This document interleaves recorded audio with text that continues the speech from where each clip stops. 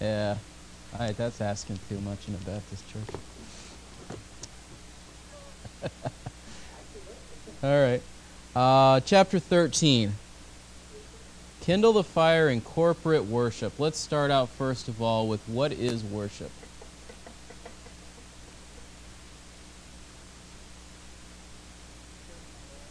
Okay. Okay. Good. What else?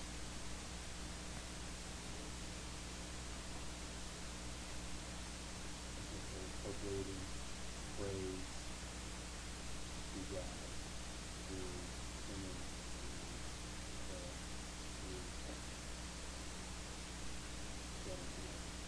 and Okay. So sometimes we talk about, like I remember one of the topics that used to come up a lot when I was in youth group was this idea of secular versus sacred. Does that come up for you guys at all in things you've read or thought about? So, and the argument, as I recall, had to do with the fact that, no, let's get back over here. No, you're fine, you're fine. It had to do with the idea that there is a sense in which we set aside particular times devoted to worshiping God, and there is also a sense in which the entirety of our lives ought to be done in worship to God. So, sometimes we misuse whether you eat or drink or whatever you do all to God's glory, because in the context, it's not, well, if you eat or drink or anything, like the eating and drinking isn't important. That's actually what Paul's talking about to the Corinthians, is the eating and drinking part. So he's saying, if you eat or drink or anything else that you do it to God's glory. And so there's a sense in which all of our lives are supposed to be worship. There's also a sense in which we set aside times as worship, either, and this goes into the next question, what's the difference between public or private worship?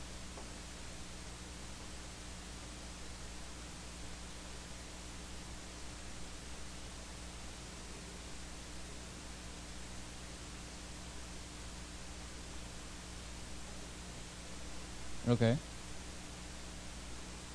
Yeah, by yourself, maybe with a small group, with your family, that kind of thing. Which one is more important? Yeah, all right.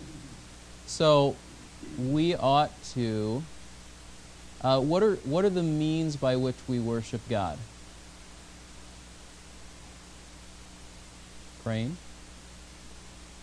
Okay. Which singing is kind of, to some extent, praying with music accompanying it, right? What about God's Word? Reading God's Word, meditating God's Word, all those things would be aspects of worship. And so it's going to make the argument in this chapter that essentially in the context of the church gathering together, we're bringing together all of these habits of grace that we've talked about so far. God's Word, prayer, and now fellowship, all together combining in this thing called worship. He says, or actually, maybe you have somebody read those two verses, Revelation 5:11 and Hebrews 12:22. Who'd like to do the first one? Okay, Kelly, and then who'd like to do the Hebrews passage? Evan? Okay, thanks.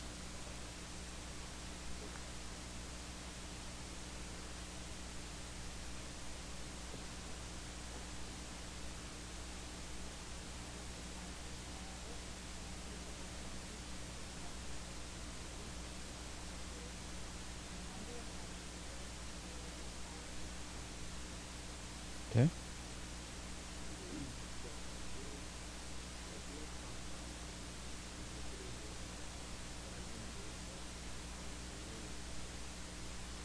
Okay.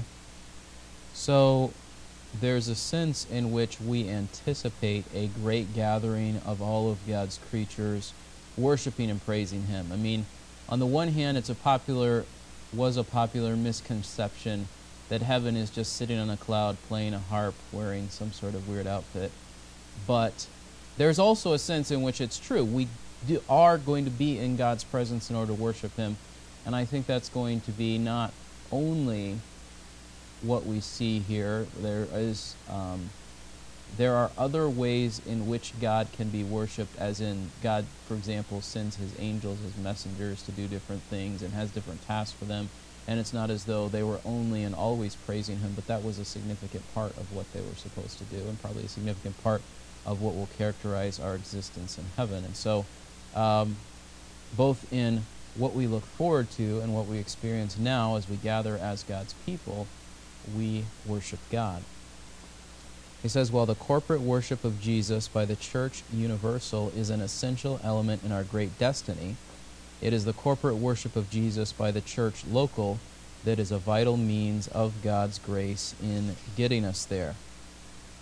Corporate worship is the single most important means of grace and our greatest weapon in the fight for joy, because like no other means, corporate worship combines all three principles of God's ongoing grace: His Word, prayer, and fellowship. It is corporate worship with its preaching and sacraments and collective praises, confessions, petitions, and thanksgivings, which most acutely brings together the gifts of God's voice, His ear, and His body.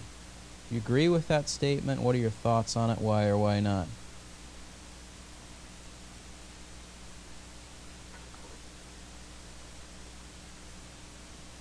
Yeah, good.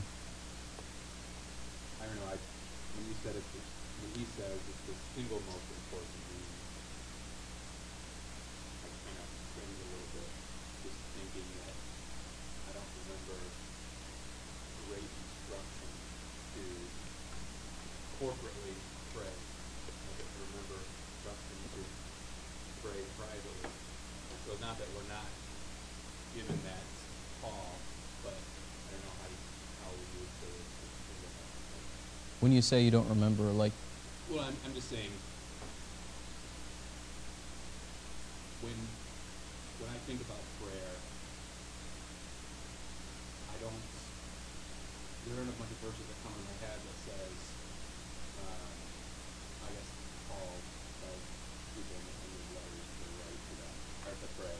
Mm-hmm. But I don't know, just the wording, pray as a group, the thought is there, I guess, but not the word. Yeah, so, and I guess what I would say in response to that is, do we feel like this statement is untrue because we tend to be individualistic in our society, or do we feel like it's untrue because the Bible doesn't support it? So that's part of the tension in my mind, because I read that and I had a similar response. Well, of course, if you read your Bible and pray every day at home, you're good, you know, but I mean, I think there is a sense in which we can downplay the value of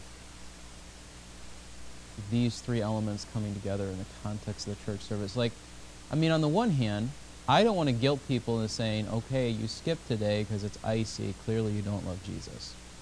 Because I don't want to see people get hurt and all of those sorts of things. On the other hand, if we go to the other extreme and we're like, it doesn't matter at all, then, and again... I guess I would just say, I don't know that we could say it's the single most important. I think that there's probably equal importance of our own private worship and our corporate worship. Okay. But let's think about it from this perspective. Why are we on earth?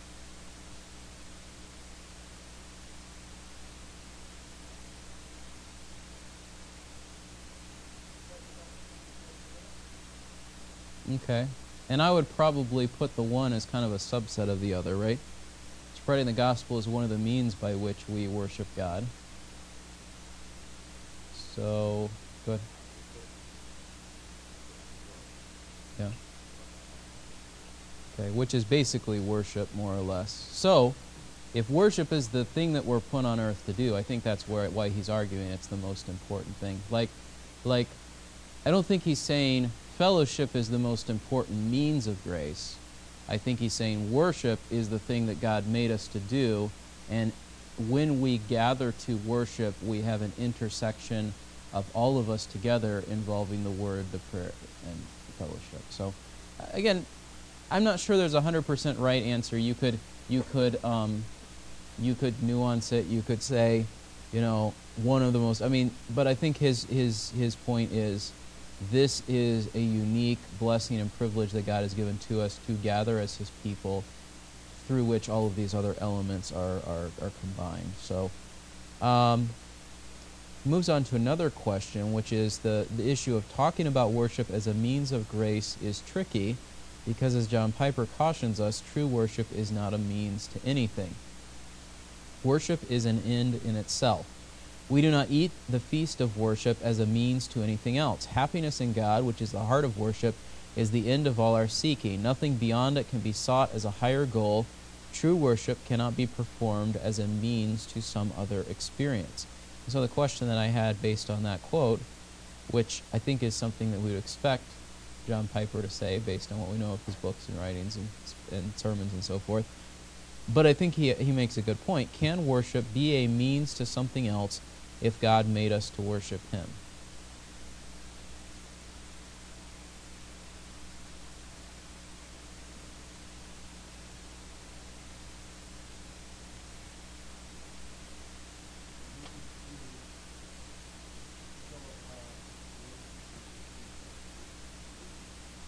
Yeah. So going back to what we were talking about a minute ago,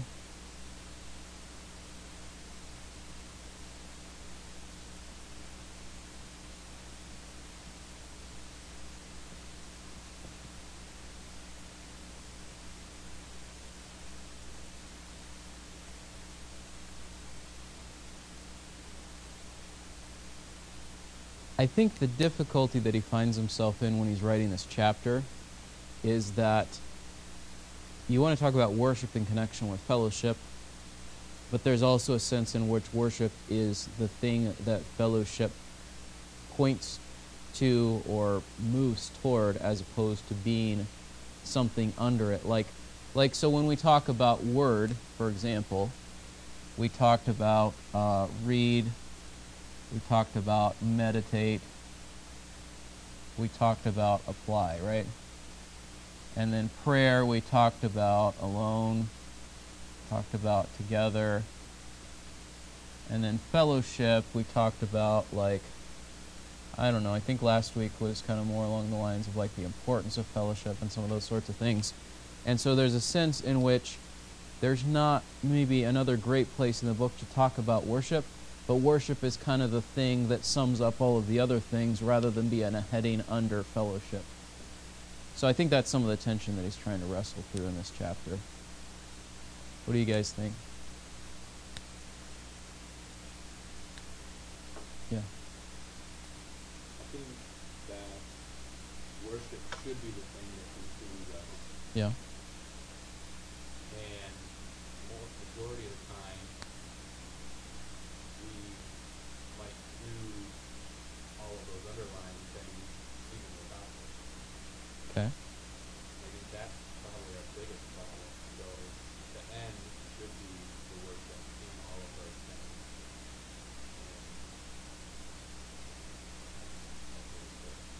Yeah. So what would it look like to gather for fellowship and do the things that we would, like, I've heard some of my students talk about a worship time at their church, like as a verb, like let's do worship, like that kind of thing. We have that idea that when we gather, worship automatically happens because we're doing the things associated with worship. We're singing, we're reading God's Word, we're praying. So what would it look like for us to be doing all those things, sort of checking off all those boxes, but not actually worshiping God? Okay, give me specifics, though. Specifically, what does it look like for you when you do the stuff, but you're not actually worshiping God? Okay. Good.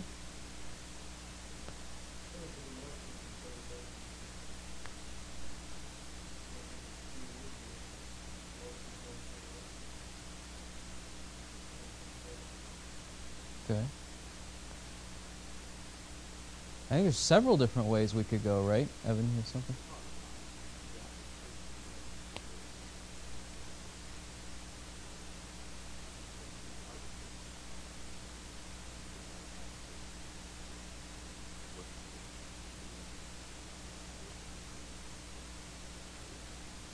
Okay.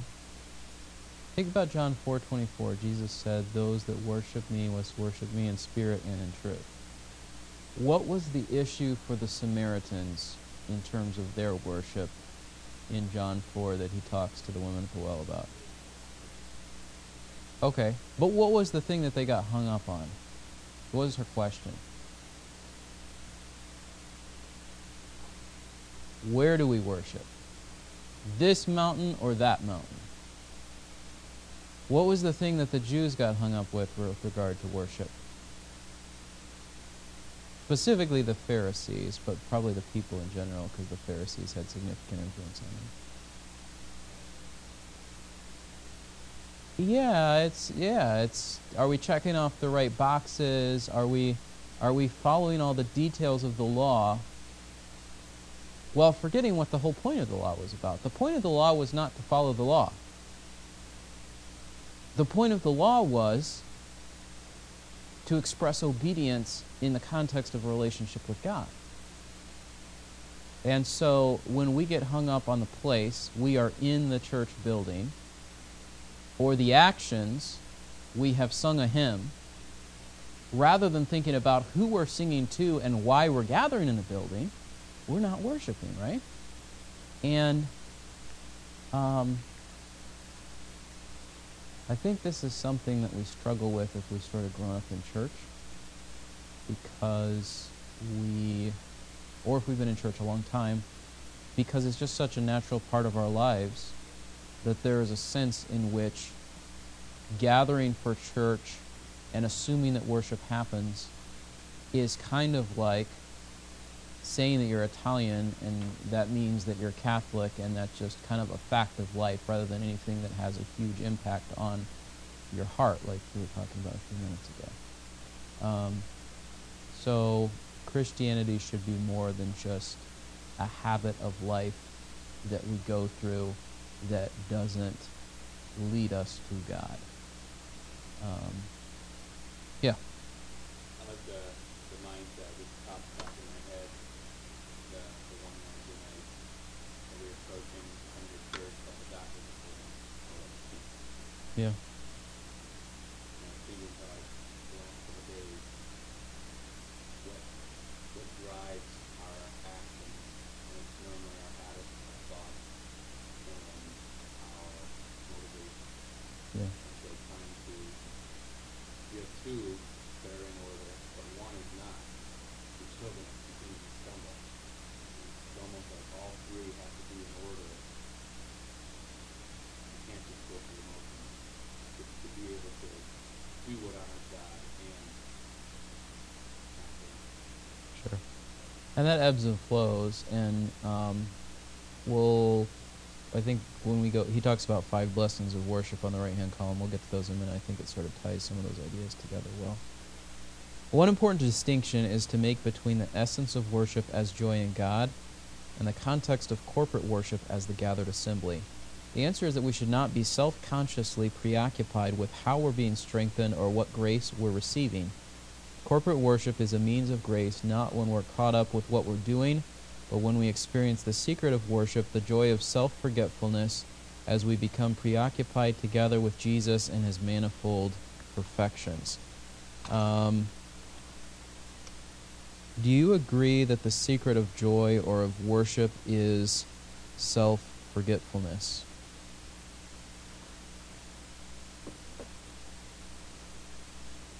And what do you suppose he means by that?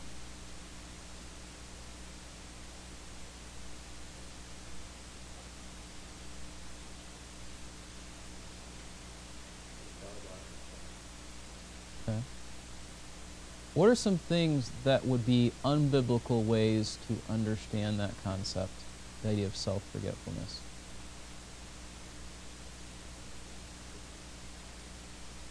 Okay.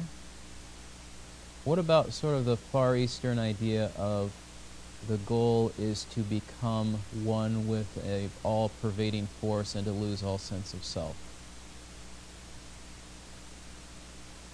I mean, that is not the biblical picture. The biblical picture, I think, is exemplified for us by Jesus. Jesus did not cease to exist in the context of his obedience to God the Father. It was rather an element of him being submitted to the will of God the Father, as opposed to him ceasing to exist as a distinct person, I guess would be probably a good way of saying it. And so our goal as Christians is not to, some of the more mystical or devotional streams of Christianity have kind of, I think, strayed too close to some of the ideas of, like, we all just sort of get wrapped up in God, and now we're a part of God, and there's nothing of ourselves left. It's not that we become God in that sense. It's rather that we are in obedience to God as distinct beings, but connected so closely with God that we're doing what he wants us to do, right? Yeah. Okay.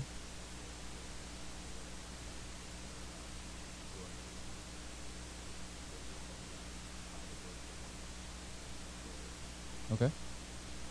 Good. Yeah, I think that's a good example. Any other thoughts on that before we go to the 5 blessings? All right, he talks about, let me read you this quote here. I didn't have room for it on the page, but I think it's a helpful quote.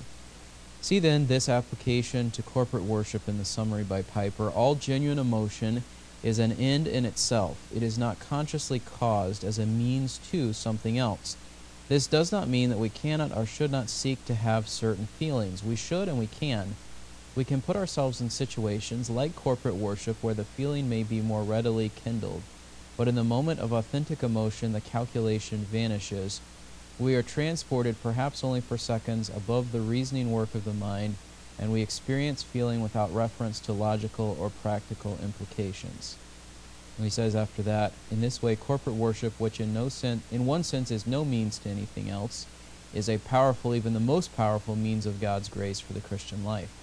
So come to corporate worship for the many blessings, and then let the calculations vanish as you lose yourself in the blessed. Get yourself there on a slow day with a reminder about how good it will be for you if you do, and as the gathering begins, go hard after the goodness of God and seek to forget yourself as you focus on his Son.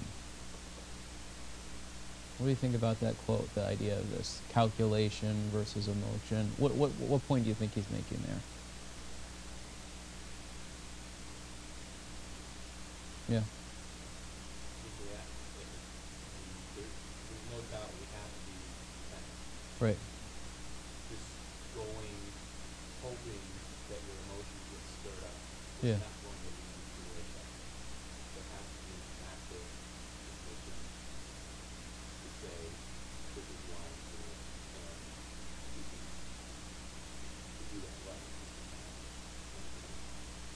Okay.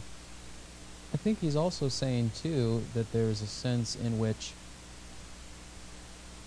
well, regardless of what this is, what he's saying in the quote, this is something that I've observed. If we have had a heritage of strong teaching from God's Word in the context of the church that we attend, it is easy for us to look at our faith as merely an intellectual exercise, which is not to say that truth is tied to specific statements that need to be thought about and processed by our minds.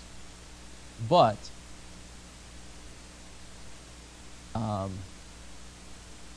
and this is something that I think permeates Piper's work and is a good point. He gives the illustration of if a husband comes to his wife on their anniversary, here's the flowers that I must give to you because this is the day on which we were married. I hope you enjoy them as a sincere token of my affection. He's probably going to get slapped, right? Or at the very least, she's going to be displeased that it's just this empty sort of thing. I think that's the point that he's making here. When we come before God, there's a bunch of truth that's going on in our minds, but this is a relationship with a person, not just with a ritual, right? Yeah. So is that, not the Word of God that is holy, the God of the Word that is holy, so to speak. Yeah, and sometimes we get accused of worshiping the Bible, but I think you can have a proper reverence for the Bible as the means by which God has communicated himself and we can know him accurately, while recognizing that it points us to God. The danger on the one side is we think that just knowing the facts in a book is enough. We don't have a connection with the person. The danger on the other side that some of the other streams of Christianity and later heresy have strayed into is, well, I can just know God and I sort of bypass the Bible and you just sort of have this experience and this connection with God. So, yeah, there's a variety of things going on there. Evan, do you want to, somebody's down there by the door. Thanks. Yeah. Just lots of things to think about here, so we'll move on for sake of time. 5 blessings from worship. What can worship accomplish in our lives? These all start with A, so. Awakening. Do you ever come to church and you feel like, I don't really want to be at church? You're not going to lose points if you say yes, because I've been there and done it. Yes. Yes, okay. Ideally not regularly, but sometimes, you know, there's just days when you want to sleep in or you want to stay home or you just don't feel like being around other people or for whatever reason is going on. And he gives the example of Psalm 73 where the psalmist is despairing over how the wicked are prospering. And then he says, when I thought to understand this, it seemed a wearisome task until I went into the sanctuary of God. Then I discerned their end. And then in the context of worship, whom have I in heaven but you? And there is nothing on earth I desire besides you. My flesh and my heart may fail, but God is the strength of my heart and my portion forever. So then he says this, instead of staying away from corporate worship when we sense ourselves to be spiritually lethargic, precisely what we need more than ever is the awakening of worship, when we need most to remind our souls, for me it is good to be near God. So, what's the idea of awakening?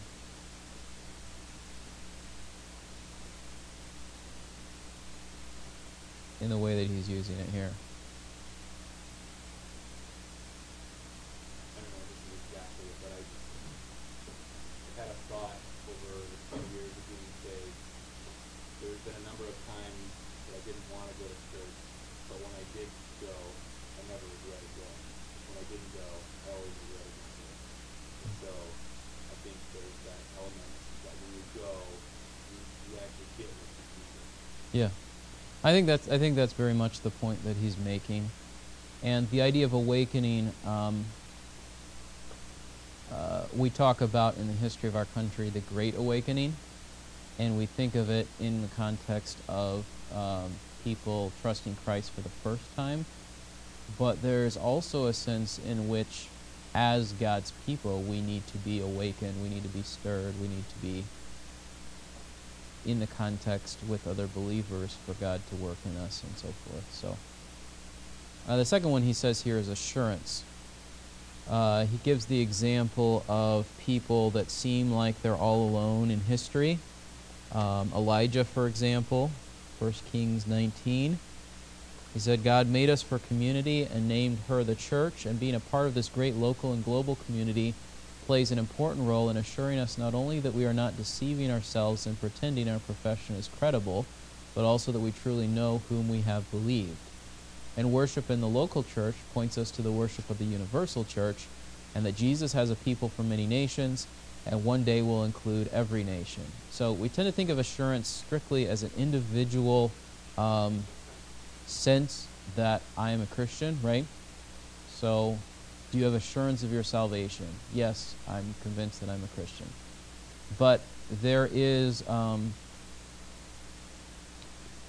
trying to remember what number it is. Faith of Our Father. Does anybody know offhand?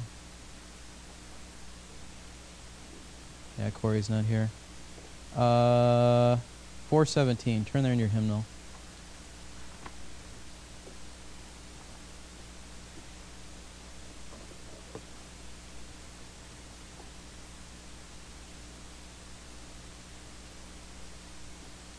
I think this illustrates well this point. The first verse, faith of our fathers living still in spite of dungeon, fire, and sword. Oh, how our hearts beat high with joy whene'er we hear that glorious word. That has less to do with am I a Christian more to do with what?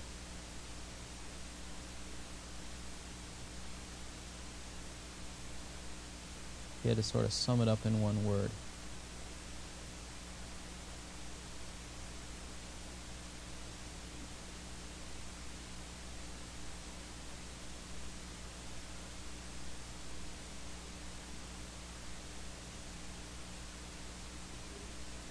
Perseverance, maybe even confidence, something along those lines, right? Which is more than just, am I saved, but is, I know that this faith is real and that I'm following the one true God and I'm doing it with other people, like that kind of idea. The second verse has a similar idea, but brings an idea of martyrdom. The third verse, faith of our fathers, we will strive to win all nations unto thee, and through the truth that comes from God, mankind then shall be truly free. So, and then the last verse, faith of our fathers we will love, both friend and foe, in all our strife, and preach thee too, as love knows how, by kindly words and virtuous life. So, I think this song has a good bringing together of the ideas that we're talking about from the perspective of, if I am, if I'm questioning whether God is who he says he is, how likely am I to share the gospel with someone? Not particularly. But when I gather with God's people and I'm renewed in my faith in that sense, and my confidence is rekindled in God and who he is, through hearing what God is doing in the lives of others, through seeing what God has said in his word, all those sorts of things, then I'm in a position both to be more convinced that I really truly know and follow God, to live that out in day-to-day life, and to express that faith to those around me. Yes? I found it quite invigorating also to meet somebody that's a stranger, even from a different country. Yeah. And meet them and then have a conversation about our faith, and find that common ground, find that unity with a complete stranger from a completely different place in the world. Very invigorating, very faith-filled. Sure. Think, yes, this is true, this is alive, this is powerful. Yeah. And like Elijah, we can have the sense that I'm the only one, and then that point he makes from Revelation 7:9, which is what you were saying, God's not just doing work here with us. God's doing work with other churches, with people from every other background and culture and language and so forth. Third thing there, advance. Worship affects our sanctification. So when he says advance, he's not saying like the church is making progress, like so much as he's saying that we are individually growing to be like Christ. He gives a number of passages there to illustrate that. When we join in corporate worship, God loves not only to change our minds, but to irrevocably change our hearts right then and there. The question I wanted to ask in connection with this is, what is the difference between information and motivation?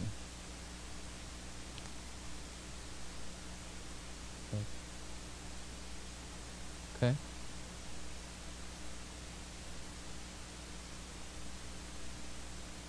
Right. Okay.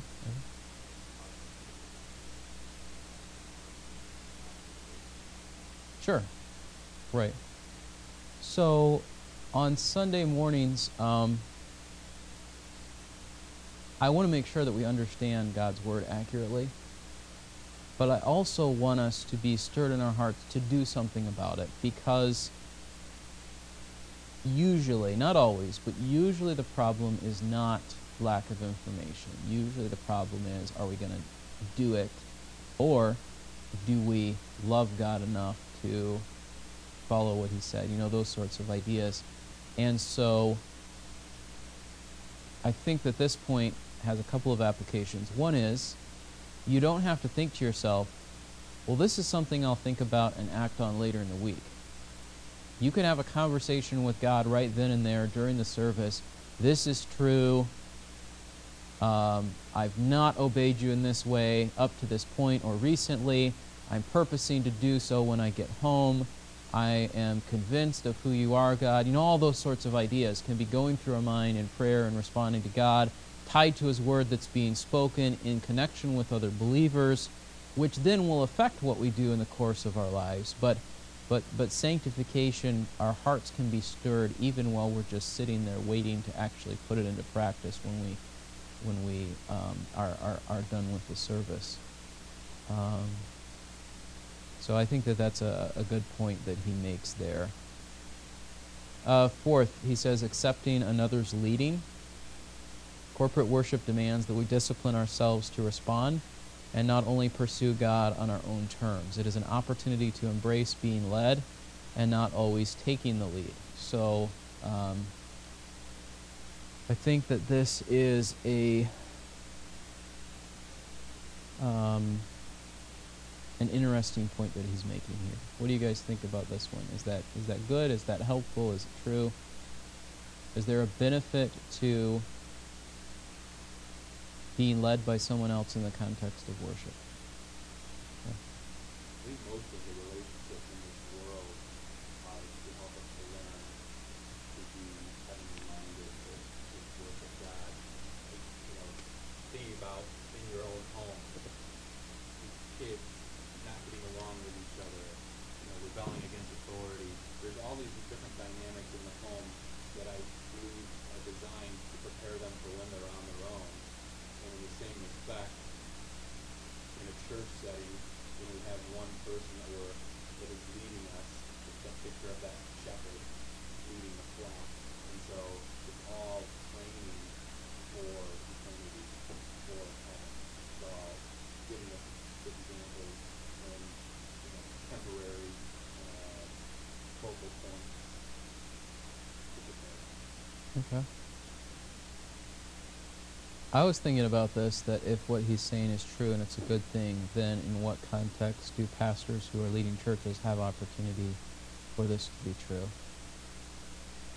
I think one respect would be that it can be helpful when other people are leading the times of singing or leading the times of prayer, for example. Jonathan, Jared, others helping us in different aspects of that. Because then it's an opportunity. And there's a sense in which it's not entirely true because I've said, here's what the songs we're going to do on a particular Sunday or something like that. But, I think there is opportunity for those who are accompanying, for those who are leading the singing time to say, you know what, here's a verse of Scripture that comes to mind in connection with this song. And, or I feel like at a particular point, maybe we need to pause and pray and think about what this song is saying. I'm not saying we have to make it an artificial or a contrived thing. And I think sometimes we can see bad models of it, like not in every church, but in some churches, the person in charge of the worship seems to be, that's the singing I should say more properly, seems to enjoy their job a little bit too much. Like let's do this thing now and let's do this thing there, and it can become a distraction. But there's also a place to say, you know what, this is something that we need to stop and think about for a minute, or whatever else. So I would just encourage you, and I would encourage Jared along the same lines, if there is a passage of Scripture that connects well with the song that we're singing, it'd be fine with you mentioning it. If there is something that we really feel like we need to stop and pray about in connection with the truth of a song, something with connection with repentance, there's a place for that as well. And so my goal would be to oversee that, but it doesn't necessarily have to be me doing every last detail connected with it. And so I think there is value in being led and in altogether participating in that. And then the fifth thing he says is accentuated joy, which the other point he's making with accepting another's leading, if you're at home, you can say, I'm going to read this verse. I'm going to sing this song. I'm going to do this thing in the way and the place and the time and all that I want to do it. When I come to church, there's a sense in which we are together submitting our preferences to maybe what is best for the whole church and not maybe just what we individually would prefer the most, that kind of thing. And then the fifth point, accentuated joy. Our own awe is accentuated, our own adoration increased, our own joy doubled when we worship Jesus together. He says, the secret of joy in corporate worship is not only self-forgetfulness, or to put it positively, preoccupation with Jesus and His glory, but also the happy awareness that we are not alone in having our souls satisfied in Him. And I think there is something that is good for our souls in seeing that this is something that God is doing in other people too. And so that, I think, is one of the great benefits of gathering together in context of worship in the church. So, any other thoughts as we wrap up this chapter?